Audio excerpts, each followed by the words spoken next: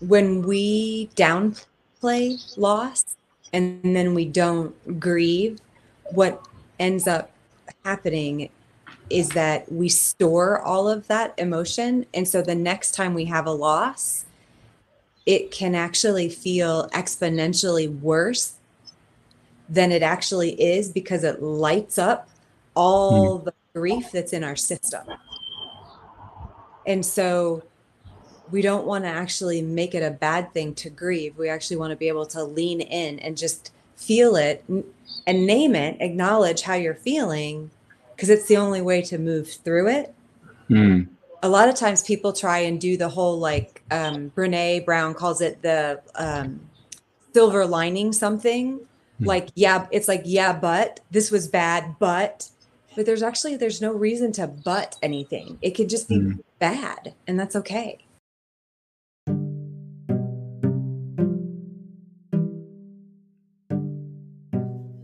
Welcome to the Happy Entrepreneur Podcast. This is a podcast for people who look at business differently. It's for founders, freelancers, change makers, and freedom seekers who want to make money, do good, and be happy. We choose the path of the happy entrepreneur not to get rich, but to express ourselves and serve others in the most authentic way we can. Many of us couldn't find our role by working for others, and so we chose to work for ourselves. We took the more uncertain path not because we wanted to, but because we needed to. We value learning, play, and friendship, and we have a need to make a meaningful impact in the world. By following the path of the happy entrepreneur, we learn as much about ourselves as we do about business. On this podcast, I have conversations with other happy entrepreneurs from different walks of life, industries, and countries. We talk about the journey and about what we learned about ourselves along the way. For us, entrepreneurship isn't just a way to make money, but a journey of self-discovery and growth. If you're on the same path and are looking for inspiration and connection, then this podcast is for you.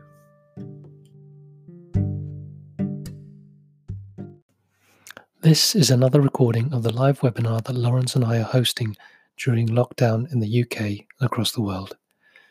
We're joined by Christina Kisley, our longtime friend and Alptitude alumnus. She's co-chair of Conscious Capitalism in Atlanta and is an executive coach for leaders, executives, and entrepreneurs with 20 years of experience. For this episode, we talk about loss. When we downplay loss and don't allow ourselves to grieve, we store up that emotion so that next time we have a loss, we feel exponentially worse. This is because the new loss, even if it's relatively smaller, lights up all the grief that's still in our system. We're all currently suffering from a loss of some kind, whether it may be as tragic as the loss of a loved one, or even the loss of a dream.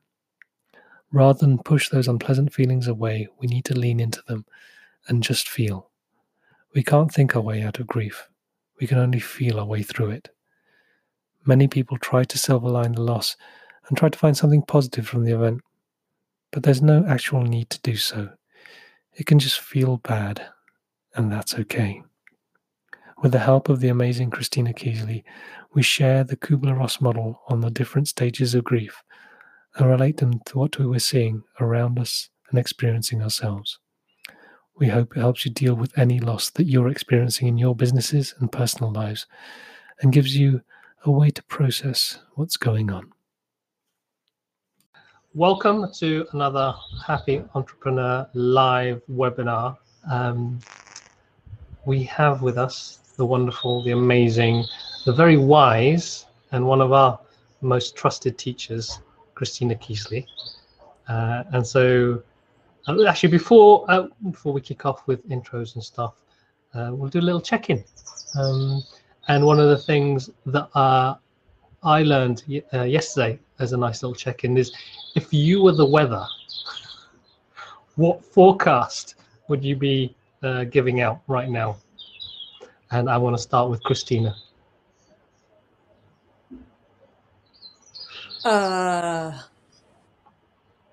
Partly sunny with a chance of showers. Nice. Like it. Laurence. You'd be a great weather girl. I've got visions of your Zoom background being like a green screen with like the clouds and all that stuff. Cloudy with a chance of meatballs. How about that? I thought about that this morning. Oh, did you? I didn't see the memo, so that was That was one of Adriana's favorite movies growing up. Okay. If you ask a silly question, expect to get a silly answer. We try and get deep, but do we ever? If you were a famous person, who would you be, Carlos? Me. Are you famous?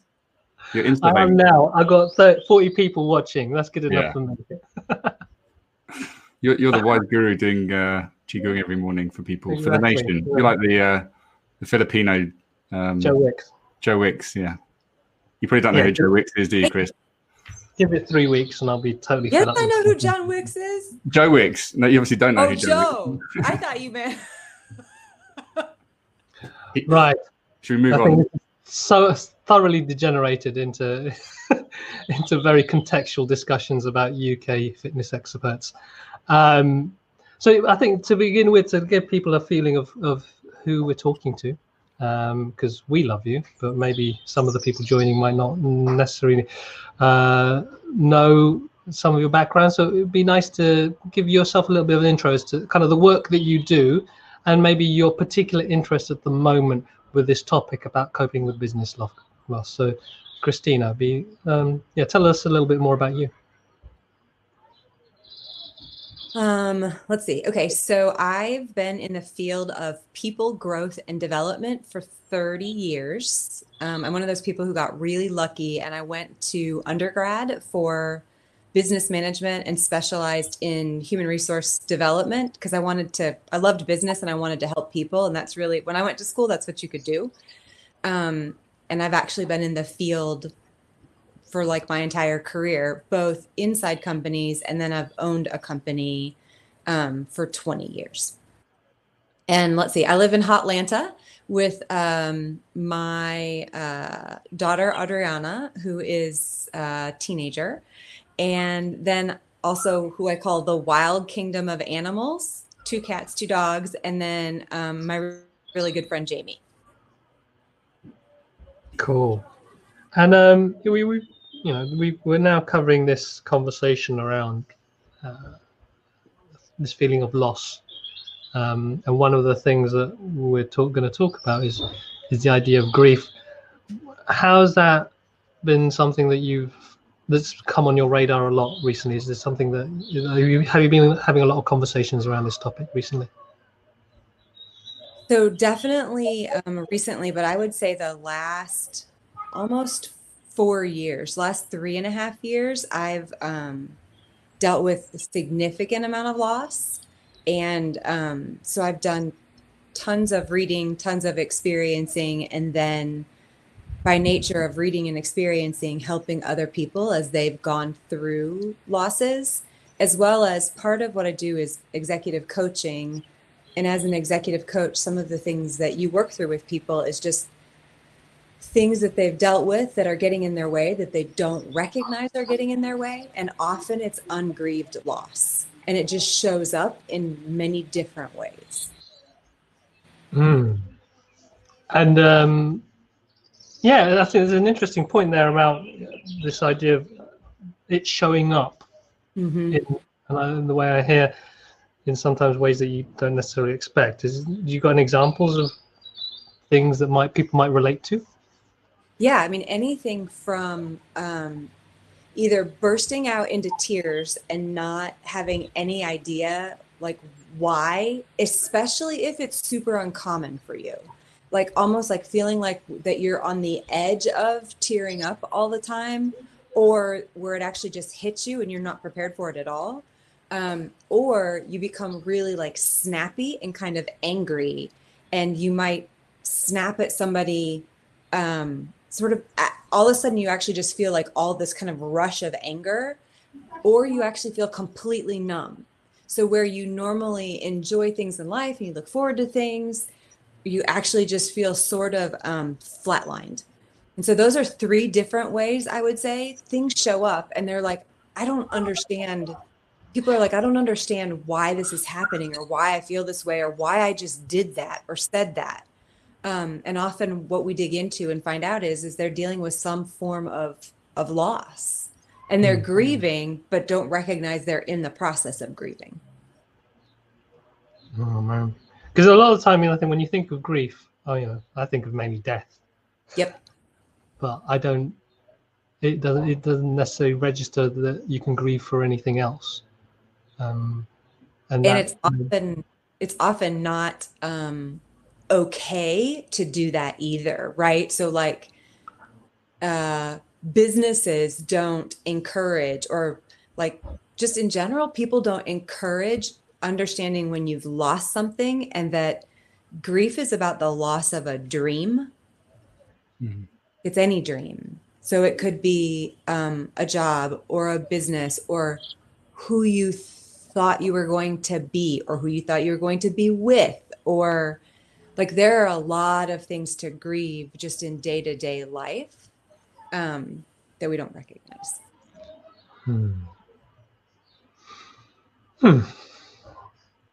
Any thoughts coming up for you, Laurence, around this idea? Because you had some ideas around how people deal with grief in different ways.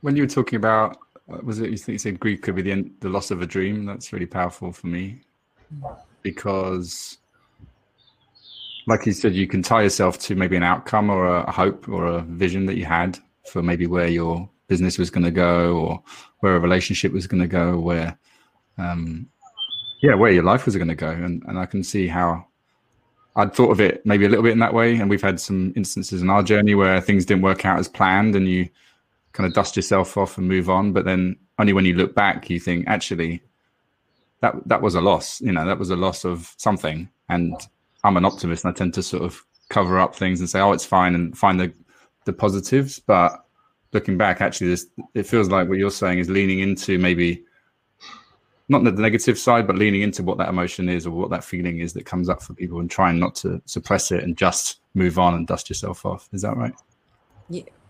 Yeah. I mean, and specifically too, not naming it as like bad or negative.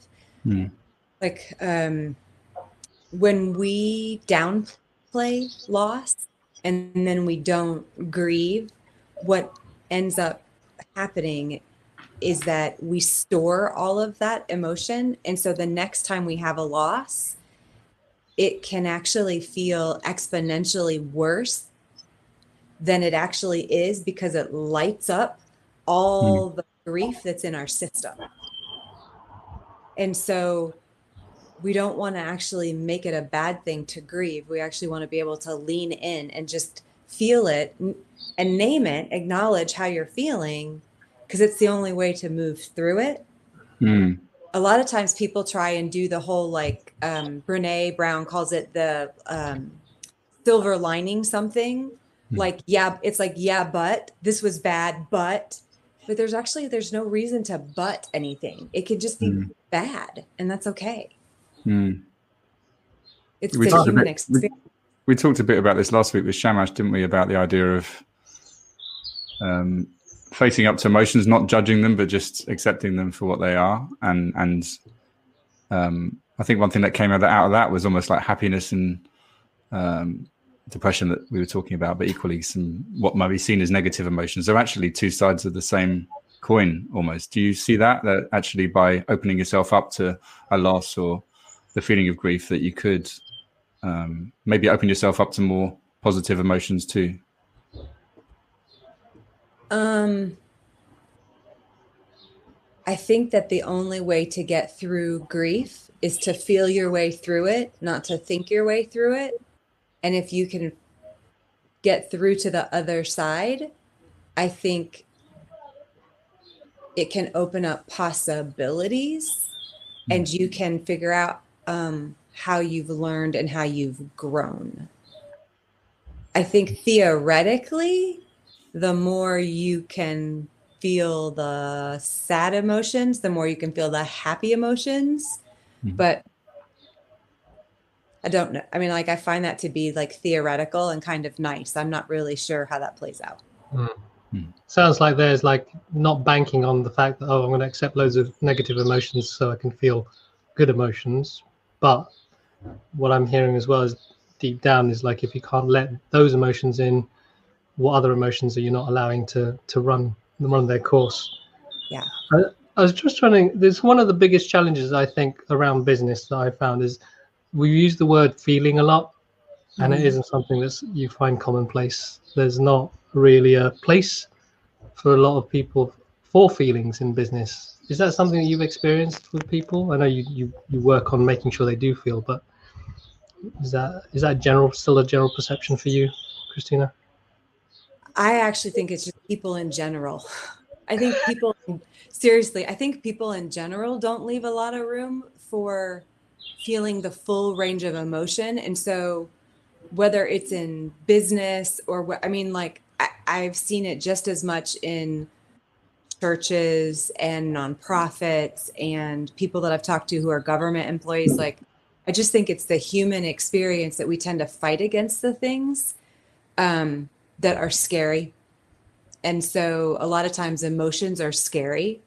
And so nobody really wants to talk about it, or definitely not during the work day, whatever kind of work you do. The thing that fascinates me, particularly in business, is how that plays out if there's, say, co-founders or a leadership team. If you're maybe dealing with the same situation but handling it in different ways.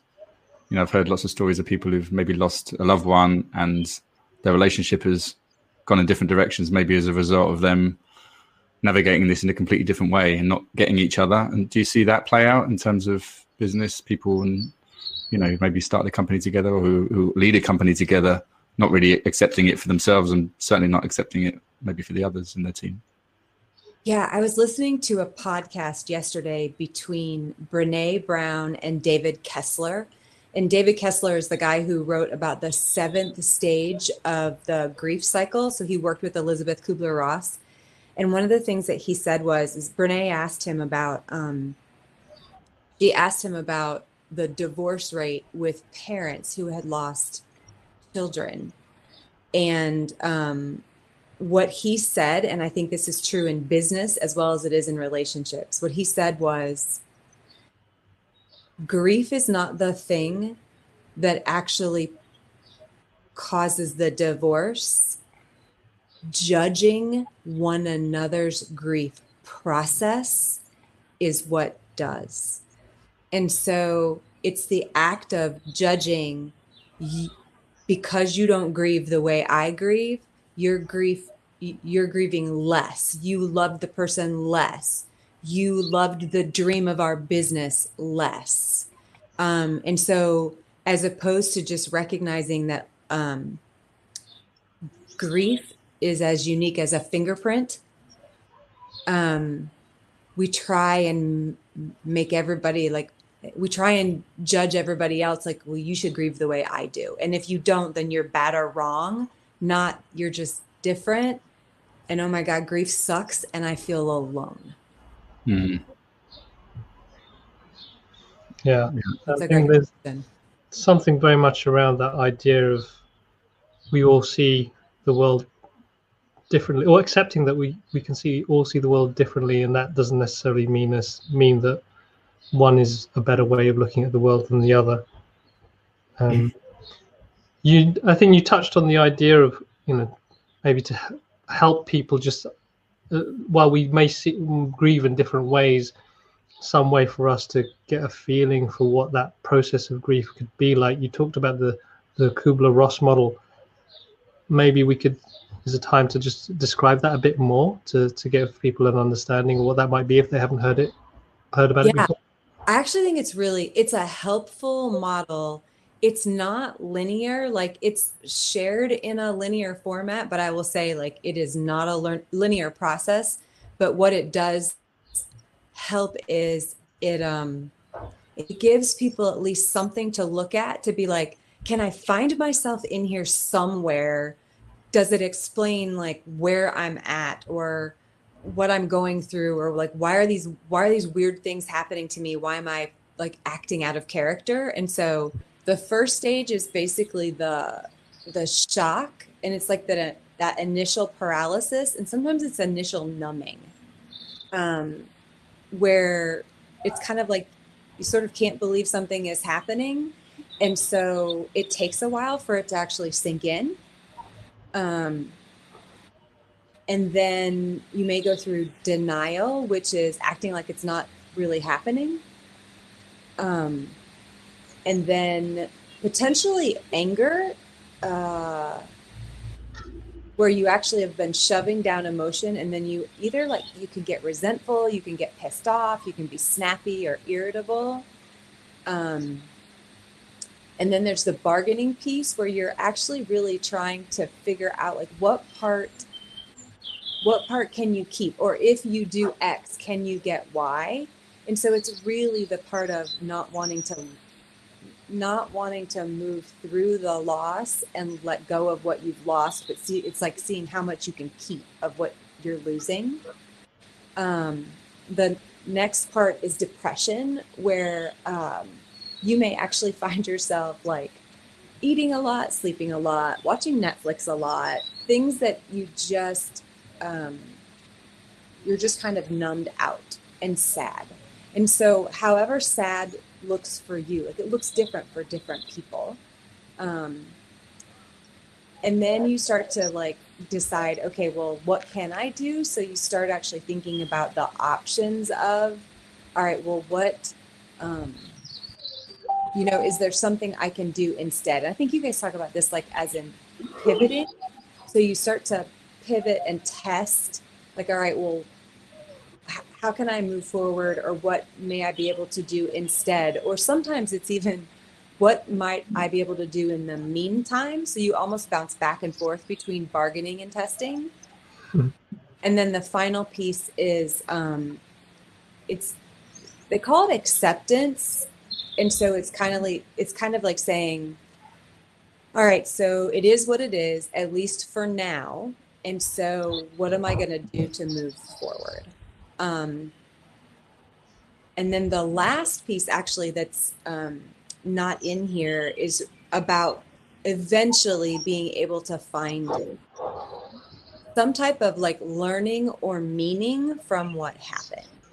So there's a lot there potentially to kind of unpack. And I think our intention with this call was just to give anyone watching this who may be experiencing some of these things but didn't realize this is part of a process. Giving them an idea of that actually this is fine, this is normal, and relating some of those stages to maybe to stuff that we're seeing happen around us, or stuff that we're actually experiencing ourselves. Right. Denial. Yeah, it's actually just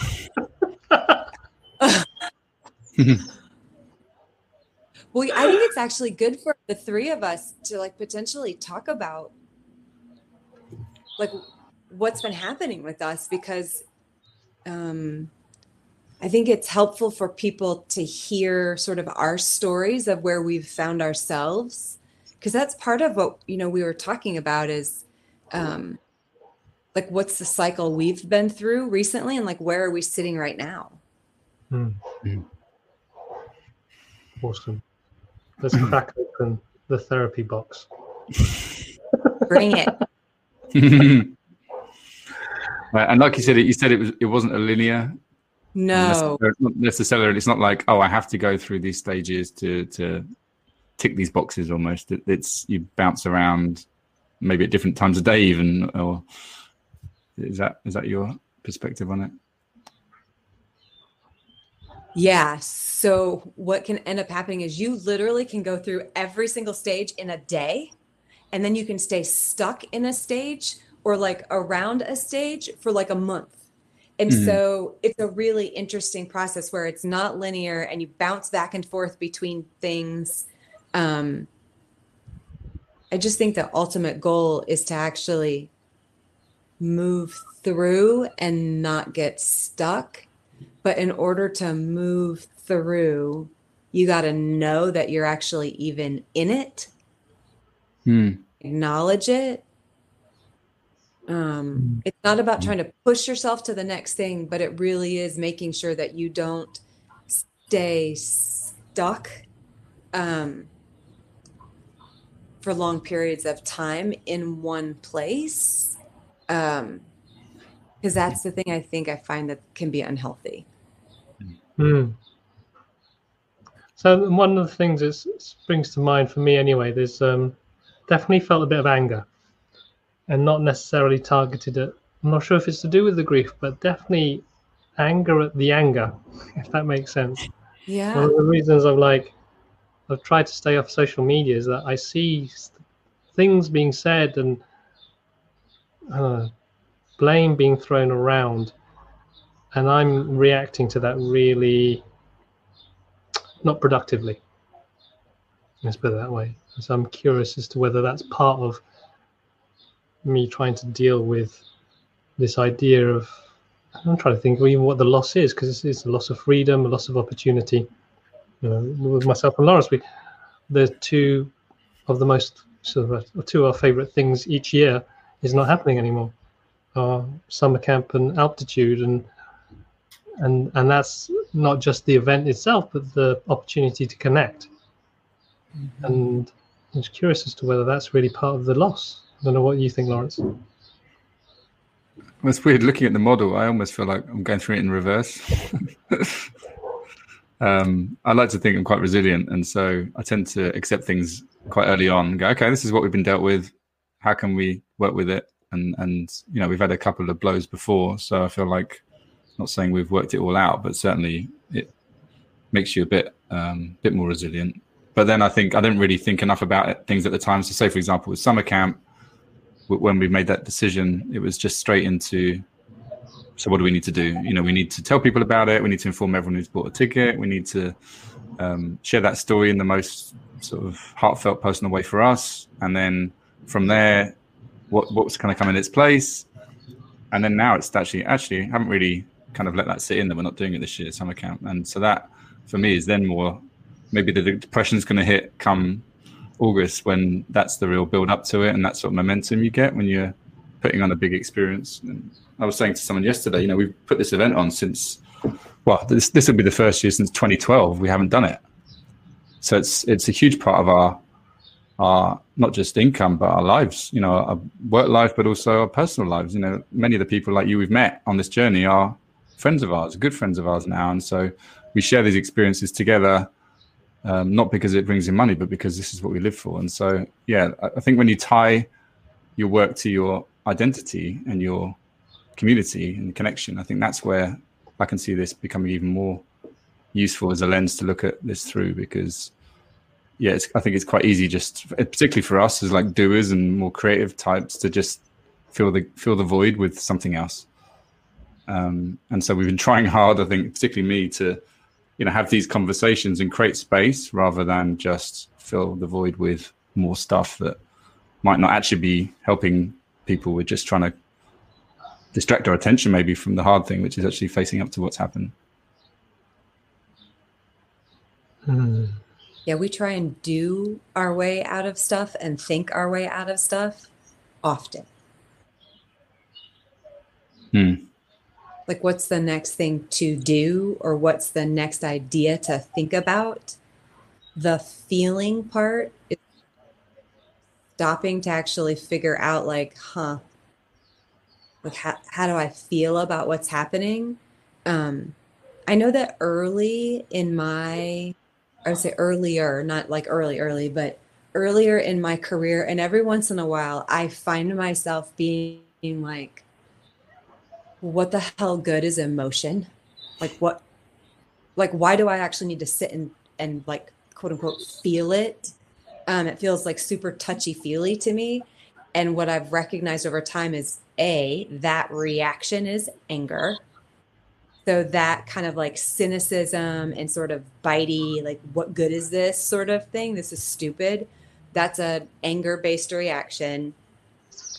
And then I found that I will act out of emotion if I do not know it's there. And so, as opposed to making a wise choice, like being able to make the best decision in the moment, I will make an emotional decision that is not as wise as it could be. It reminds me of that book by Dan Ariely, Predictably Irrational.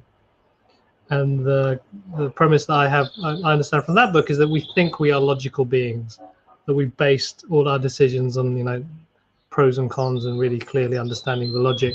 But when it really comes down to it, we are emotively based. We will decide on a product or a brand, not because you'll do the maths necessarily, but because of something you feel about it. And how, for me, that idea of relating feelings to function. I think one of the reasons why I do a lot, and I think, I'm projecting here, but I believe a lot of people do, because this idea of being productive, what is the function of the thing? What's the purpose? How am I actually making a difference? And my perception a lot of the time for a while, feelings had no function. What they were there was just to make me feel a bit crap, and that was it. And they were kind of, whether they were even weak, the idea of feelings being weak. Yeah. And for me, the realization of the appreciation is like the power in feeling the feelings. And basically what resonated for me when you just said that is like, then you can recognize when you are making a decision that is based on something that isn't happening right now, but might have happened already. Yeah. And I liked you when you said about, acting without realizing those emotions are there. I think Vic's mentioned that. So when you talk about maybe people who are less comfortable talking about this stuff, and I can imagine some of the leaders you've worked with or coached, maybe some of the language, even mentioning grief, I don't know how that resonates with people or not, or grates with them, but it sounds like these emotions are there whether or not you own up to them. Is that what you're saying? That they're there dictating your behavior. So by owning up to them doesn't mean that they suddenly appear. They're there anyway.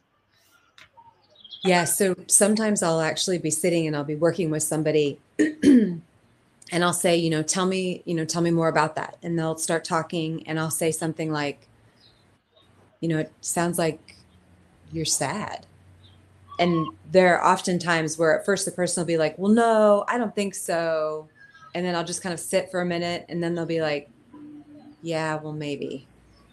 And then I just am like, yeah, sad tells me you cared. So I think it's okay to be sad because it's just, you care about what happened. And I think that's part of what helps people be like okay with being sad or okay with being angry is when I help connect to like, it just means you cared. We don't care. We don't grieve things that we didn't care about. That's what Shamma said last week was, we hurt where we care and we care where we hurt. And it's interesting. I'm conscious of language. Like I said, Audrey's just mentioned that too. She wasn't that interested in the webinar because of the word grief until she thought again. With being sad or okay with being angry. Oh, we got two Chris's on the go. Do you find, we even find this with the happy startup school, the happy entrepreneur, these emotive terms can cause a bit of tension with people. Do you find that with even just mentioning grief as a word? Is there a better word that we can use for this stuff? I think it depends on who you're talking to. I think in general, using like terminology like loss and grief is helpful because it puts in context like what we're talking about. When I'm doing one-on-one work with people, I try and pay attention to what their language is. And so if their language is on the lower emotional intensity scale, I'll use lower emotional intensity words like irritation. Like I won't use anger. I'll use what sounds like you're irritated or it sounds like you're annoyed. So I tend to pay attention to the language the person is using and I mirror back the emotional intensity and the language. But in general, I think when we talk like on a podcast or something like this, I think talking about the grief process, talking about loss, I think it's important to talk about like the big frameworks so that people know kind of what you're talking about. And if they want to read more about it, they can go to it. Does that make sense? Yeah. Yeah. And that, it's a thing, right? It's a known thing that, yeah, like you said, whether it's losing a job, separating from a lifelong partner, or losing a loved one, it's the same process you're going through. I'm curious about how you got into this in terms of, it seems like you have a real intuition, and, you know, for you to say to someone, it seems to me like you're sad. You're obviously a very good reader of people's emotional state and how they show up. Where does that come from? I'm trying to think of like where it sort of started for me. But part of it is, I actually have just been through a lot of loss. So I would say like part of it is just personal experience, starting at a really young age. And so those losses have translated into me dealing with having complex PTSD. And so I've done a lot of research. And then I think, so like, I'm in business. I wanted to help people. I got into leadership development. Leadership development tends to lead you towards helping people with emotional intelligence and like kind of basically learning about and managing feeling the emotion and then not acting out of the emotion. So like the whole like self-awareness, self-management piece, and then relationship awareness, social awareness. So I think my career just has evolved over time, not only with experiences, but then with study and then application. So I would say like that's kind of, it's really been 30 plus years of study. But I would say about probably 12 years ago, I read a book called How People Grow by Henry Cloud. And it talked about the growth process and the fact that in order to grow, you actually have to grieve, loss, and heal. And so it talked about the fact that like emotional maturity is based on metabolizing loss through the grief process and then doing it together with other people. And so I would say, yeah, it's probably been about 12 years ago, I started doing deeper and deeper dives into not only working with individuals on grief work when it came up or referring them out when I knew I started to recognize when one of my coaching clients had PTSD or somebody in a team had PTSD. So I'd refer them to someone to help to get they didn't know it. And so I'd see it and then actually help them get help. And so I started to see more and more and recognize how much, people in business aren't any different than people any place else. Like they're just often less likely to go any of the professions that actually cause you to be like super self-sufficient and I got this and like you always have to be strong. Any cultural context like that or like business context like that, I started to recognize that those people are people who don't typically go get help. And so I started digging into the work to help the people in context who wouldn't normally go get help.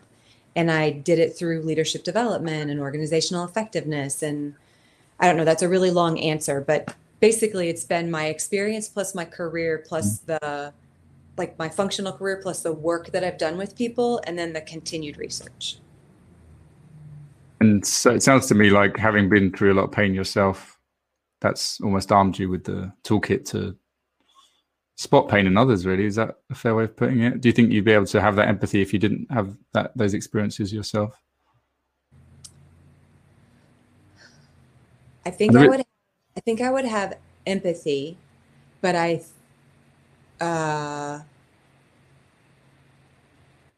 but I don't think I would have the level of understanding that I have. And I don't think I'd be able to help people get connected with the resources.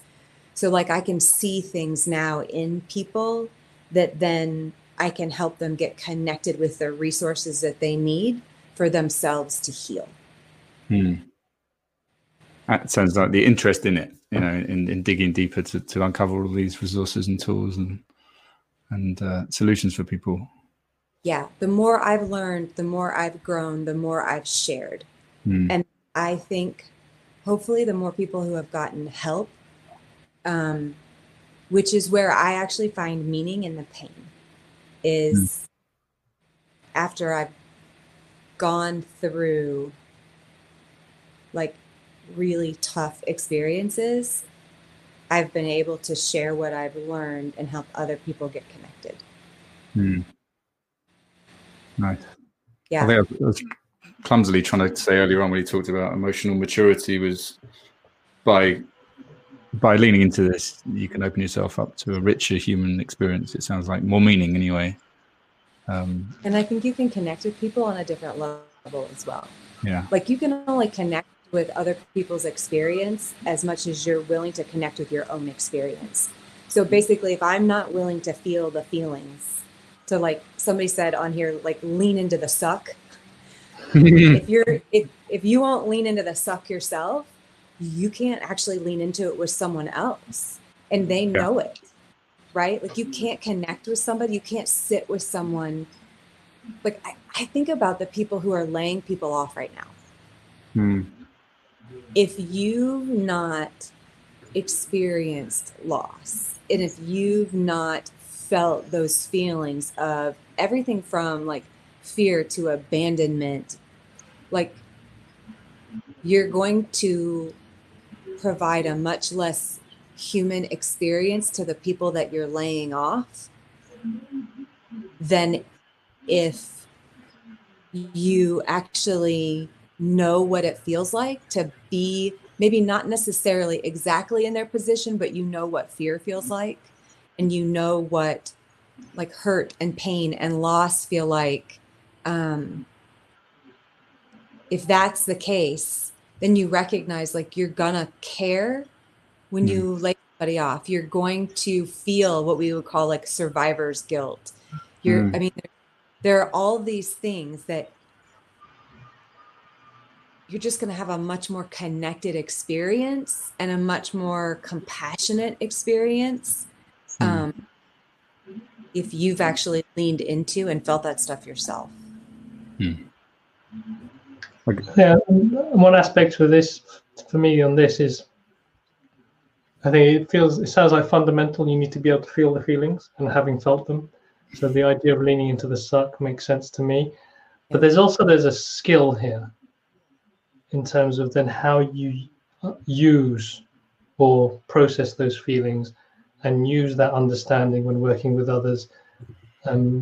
Because I've experienced that there's people who really, they feel all the feels, but not necessarily always the best person to sit with when you're feeling them as well, because they can understand you, but they don't necessarily know how to help you through that. They just jump in the pool with you.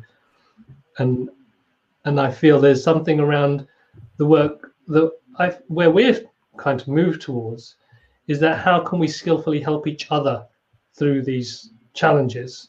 Not just, oh yeah, I feel exactly the same as you and let's just wallow in the poo. But how do we have, like, when you're talking about these models, how do we create a common language? How do we create a common understanding that so when we do communicate what we're feeling, we kind of we can hit the same wavelength and know how we can help rather than just purely sitting there, though being able to feel at the same time seems to be key to that as well. I don't know if that makes sense. Yeah, I mean, I think the thing to recognize is that we actually can't really help each other through feelings. What we can do is we can sit with, there's a word, the word is abide, is to sit with and to be with. we can sit with and be with people, and we can name things for them. Like we can reflectively listen, you know, like it sounds like you're feeling this, or it sounds like you're really confused about X. But our job is to witness someone else's experience. It's not actually to try and solve it for them or to try and move them or anything else, because like when we talked earlier, we said somebody's pain is like as unique, or grief is unique as a fingerprint. Like we all grieve in different ways at different times. Mm-hmm. And so our definition of help sometimes is we think we should quote unquote do something, but there's no doing, there's being.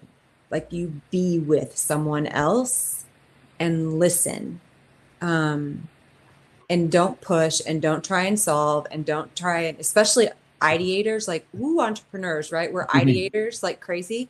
Well, you could do this or you could do that about, what about this? Or like we're in a completely, if you move into that, you're in a completely different headspace than the person that you're sitting with, unless that's what they've come to you for. And that's when they're all the way into testing and acceptance, kind of bouncing back and forth in that space. And so the skill is to actually understand that grief takes its own pace. And if you want to sit with somebody in it, you just actually have to be there and listen and recognize that it's not about you. So get out of there. Don't be doing any like problem solving or ideating or anything like that unless somebody asks you for it. I also think of so many people, if you've lost someone, will say something to you and then link it straight back to their own experience, if it's what you're trying to say. It's not about you, you know. Oh, it's like the time that this happened to me. I know how you feel. But I think also that idea of it doesn't have a timeline. I think someone said that to me after my dad passed away a couple of years ago. It's like, yeah, grief doesn't have a timeline, which for me was really powerful because it took away that feeling of I should be over this by now, you know. I don't know if you've seen that too, that people want to move on to, okay, now you're done with that. You've had your time to deal with that. Let's move on to doing mode. We're actually really fickle as human beings. Like we're fickle with each other. Like when we're done, like if I'm done with your grief, then I want you to be done with your grief too. And that's where like patience and love really kicks in, is that, and I mean that in a business context as well. Like even when somebody, let's say, didn't get a promotion or something like that, and a year later, they're still struggling with how it made them feel or what they thought it meant about them. We want them to be like over it. Like, oh my gosh, it happened a year ago. Why aren't you over this at this point? Well, because they're not ready. And there's something in there for them that they still need to work through. And so we want them to be done with it. But it's going to be on their timeline. They're not ready. Nice. We've got quite a few questions, it looks like. Yeah, I was thinking like, well, particularly based on what you just said, I feel like there's this, Anya posted this question about the difference between sympathy, empathy, and compassion. And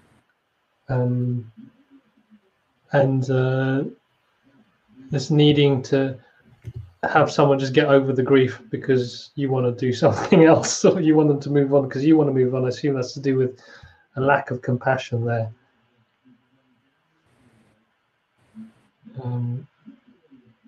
Were you going to say something, Chris? Did somebody ask a question?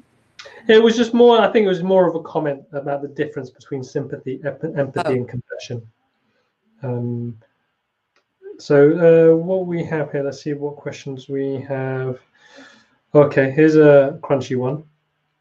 So, Christina, do you agree that women world leaders are doing well in the fight against coronavirus because they are not neglecting their emotions and are actually taking wiser decisions from compassion? Are these decisions like Jacinda's more emotional, like Jacinda's, more emotional or irrational? I'm not sure who Jacinda is. Pardon my New Zealand's Prime Minister. Is that New Zealand Prime Minister? Okay. Yeah. So I think the argument is the German leader, the New Zealand leader, and maybe one or two others. That it seems like some of the data shows that some of the countries that have led less impact on this from the virus have been led by women.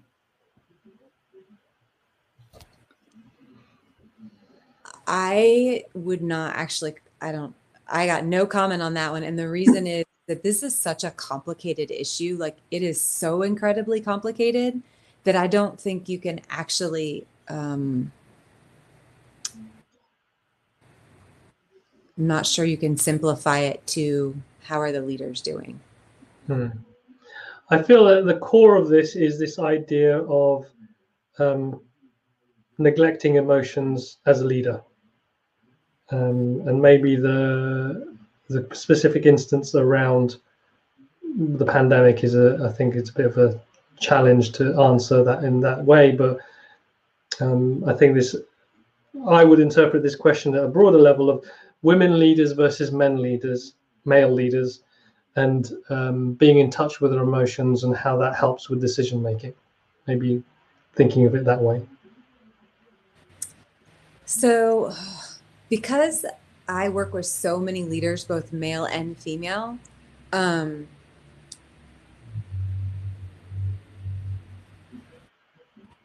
I would say I know women leaders who aren't in touch with their feelings, just like I know men leaders who aren't in touch with their feelings. And I know men leaders who are in touch and female leaders who are in touch. And so I actually just think it has to do with, like, how much work have you done on yourself? How much self-awareness work have you done? How much self-management work have you done? How deeply have you done and continue to do growth work? That, I think, is the key to making wise decisions, whether you are male or female. Because I think understanding yourself, processing your emotions, it's key to leadership regardless. Nice. Mm-hmm. One thing there was, I touched on this a couple of weeks ago, sorry. It actually came out of a book, I think it was called Happiness After Loss or something like, or Happiness in Loss. And she talked about the idea of post-traumatic growth versus post-traumatic stress. Is that something you buy into, the idea that people can maybe experience a similar thing, but come out of it in different ways? And use it as a driving force for something positive? Well, so post-traumatic growth, I've seen it used a couple different ways. One of them is after dealing with and learning to manage post-traumatic stress, that sometimes there is post-traumatic growth. So you either find meaning and or you have a learning experience that comes from that post-traumatic stress. Then they also talk about it at a more global level, where if there is some type of major thing that we all go through together that is traumatic, that then there may be growth from that. Not that the thing itself is good, but that afterwards there was meaning or learning that came from it. I don't know if that makes sense, but like it's actually talked about in two different ways. Yeah. No, I get that. Individual and more like globally. And do I buy into it? Yes, I buy in that there can be learning and growth after something terrible happens. And that's the bit that fascinating. Part of this reason this conversation came about, we were chatting a couple of weeks ago about the idea of post-traumatic business. What does business look like on the basis that we're all going through a traumatic experience? You know, almost unprecedented that as a planet, we're all experiencing the same thing. And again, people reacting in different ways to the same experience or having different experiences of that experience. But I think that's what fascinates me, is how business will look like coming out of this phase. You know, because again, it's hard to not be affected by it in some way, whether you own up to it or not.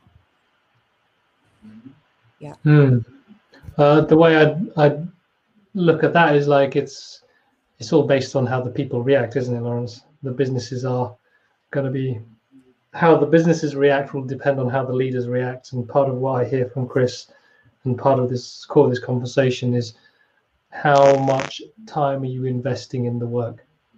Mm-hmm. And that's your and it sounds like that's your mission, isn't it, Chris? To help people invest in the work. Yeah.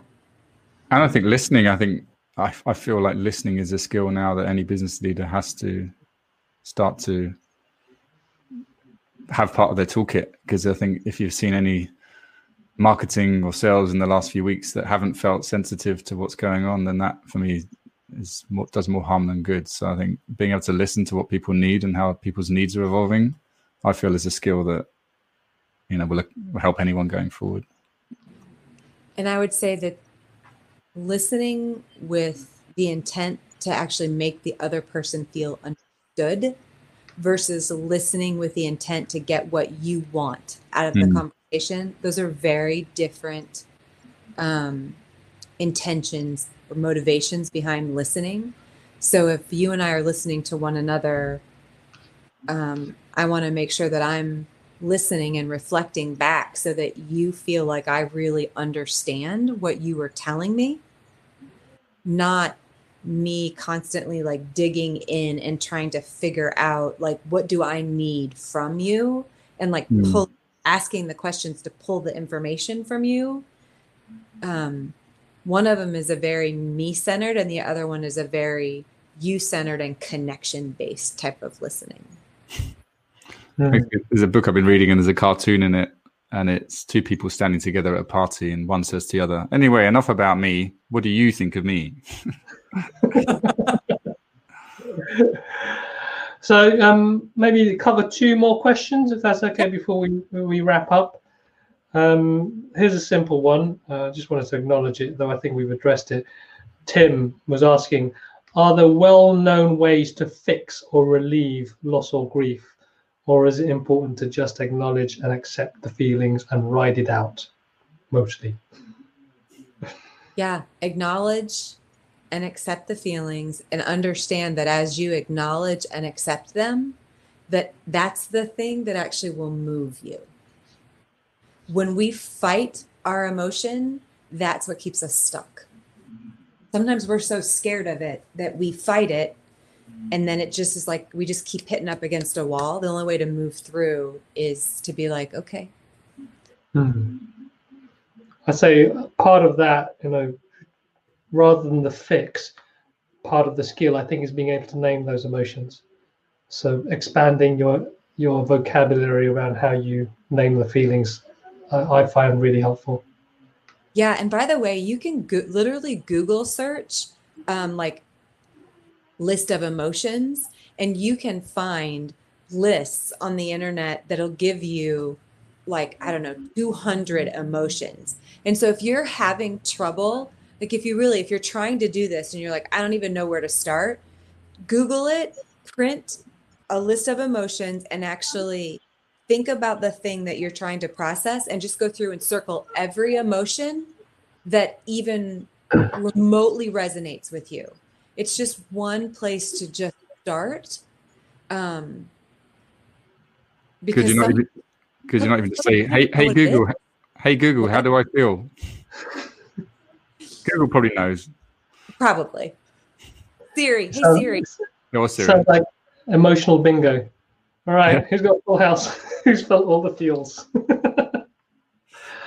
Okay, one more question. There was quite a meaty one there. I don't know if it's difficult to go to in a couple of minutes. Raise one, but I didn't want to ignore it on the basis that it's quite a bleak one.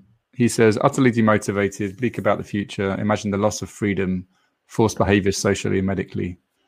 And I can imagine he's not alone in that feeling of, feels like very little hope or feeling of light at the end of the tunnel. What's the actual question? I think this was more of a reflection of how people were feeling at the moment. And I think when we were talking earlier about just sharing what that emotion is, or what you're feeling, what you're going through, with an aim to maybe just address it in whatever way we can comment on it. So it sounds like the depression part of this stage is the way I look at it. And is there any tips or advice for someone to find something to cling on to move to the next stage? Well, so part of what that is it's a loss of control, feeling of a loss of control, like a loss of agency, personal agency. And so part of what sometimes can help is just to ask yourself the question, okay, what do I feel like I can't control? What do I feel like I have no control over? And then what do I feel like I do have control over? Because sometimes when you start naming the small things that you do have control over, it helps you recognize that it's not all bad, that it's both. Like one of the things we have a hard time doing as human beings is holding both good and bad together. Like something can be bad and there can be good as well at the same time. That doesn't mean you're trying to like positivity bypass it. It just means that what you're trying to do is make sure that you don't go all or nothing. And so if you're feeling that loss, it's being like, okay, so have I lost everything? Is there nothing that I own, or is there nothing that I control? And then being able to name, okay, here are the true losses. Here are the things that I don't know about and are uncertain. Here are the things I do know about, and here are the things that are certain, and here are the things I know I have control over. That just starts to help you feel like you have some agency in a situation where you feel like you don't have any. Brilliant. Maybe a time to reread Man's Search for Meaning if he hasn't read it already. There's so much stuff in there about controlling what's in your remit. And it's okay to just actually feel too. It's okay to just feel like hopeless and sad. It's okay to feel that and to recognize like, yeah, this sucks. And it's really hard. Feels like it all comes back, for me anyway, this idea of acceptance and how we can stop resisting lack of agency or perception of lack of agency. I like the idea of focusing on agency, because when you realize you do have agency, then that's where the shift is. And I think that's, I understand the core of Viktor Frankl's message is where you can claim agency when you feel like you don't have it. There are a lot of things we can't control at all, but there are some things that we can control. And that's one of I think his most powerful, like it's his most powerful message. Brilliant. Well, thank you very much, Christina. That was also, it's one of, not the lightest of topics that we've covered on these conversations, but I really do hope that's given people food for thought, and ideally at least something that they can use to process what I feel like not only is happening now, but we're still going to be doing more of this, and there's going to be a lot more loss in the future. So it feels like something that we need to be able to manage skillfully if we are going to get out of this, and like what you said, Laurence, in a more post-traumatic business way that's positive rather than destructive.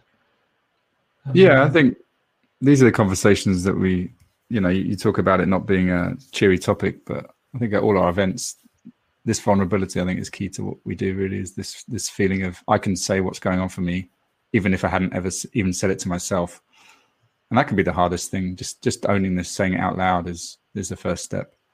So I'm appreciative for you for coming on the call and being able to have this conversation and having all these people join us and join in with the conversation. It feels like we could talk more about this for hours, so it's continued, I think.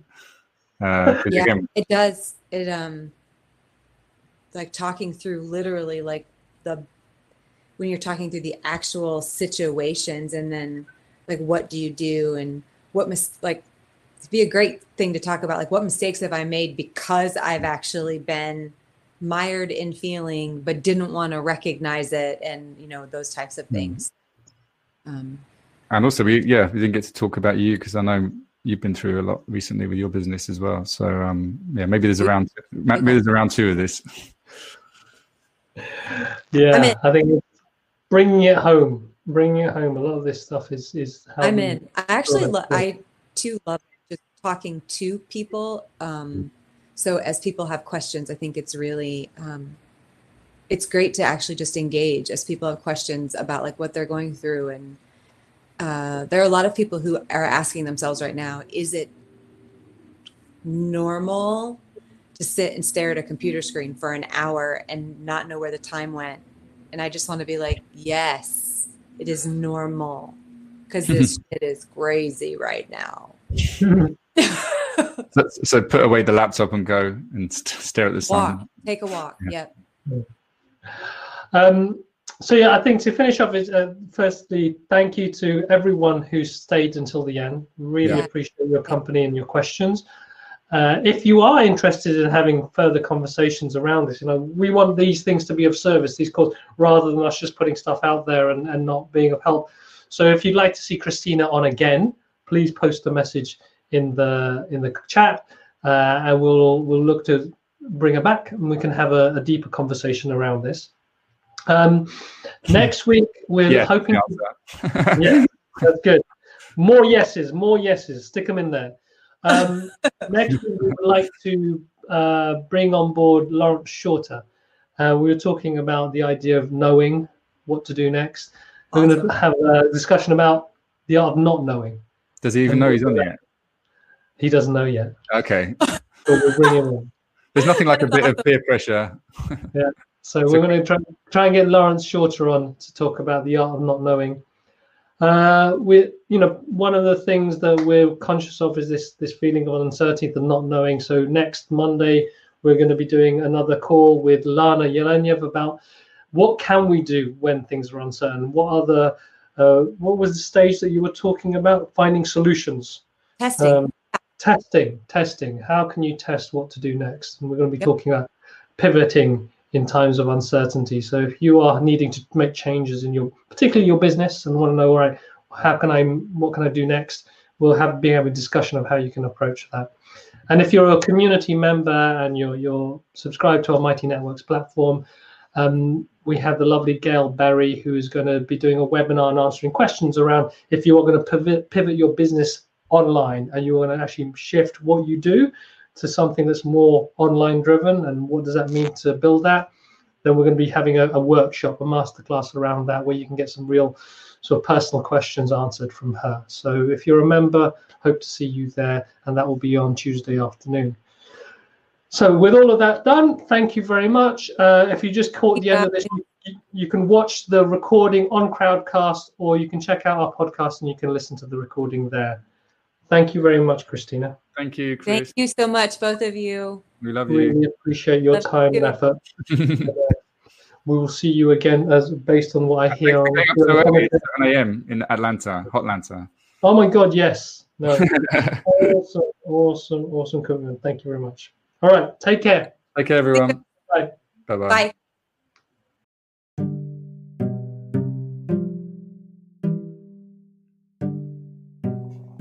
Thank you for listening to the Happy Entrepreneur podcast. If you like what you heard, please subscribe to us on iTunes, Spotify, and SoundCloud. Also, if you'd like to learn more about being a happy entrepreneur and want to connect with more people like you, then go to our website, thehappystartupschool.com, and subscribe to our newsletter. Amongst many other things about business and life, we'll help you answer the following questions. How can I serve others by being myself?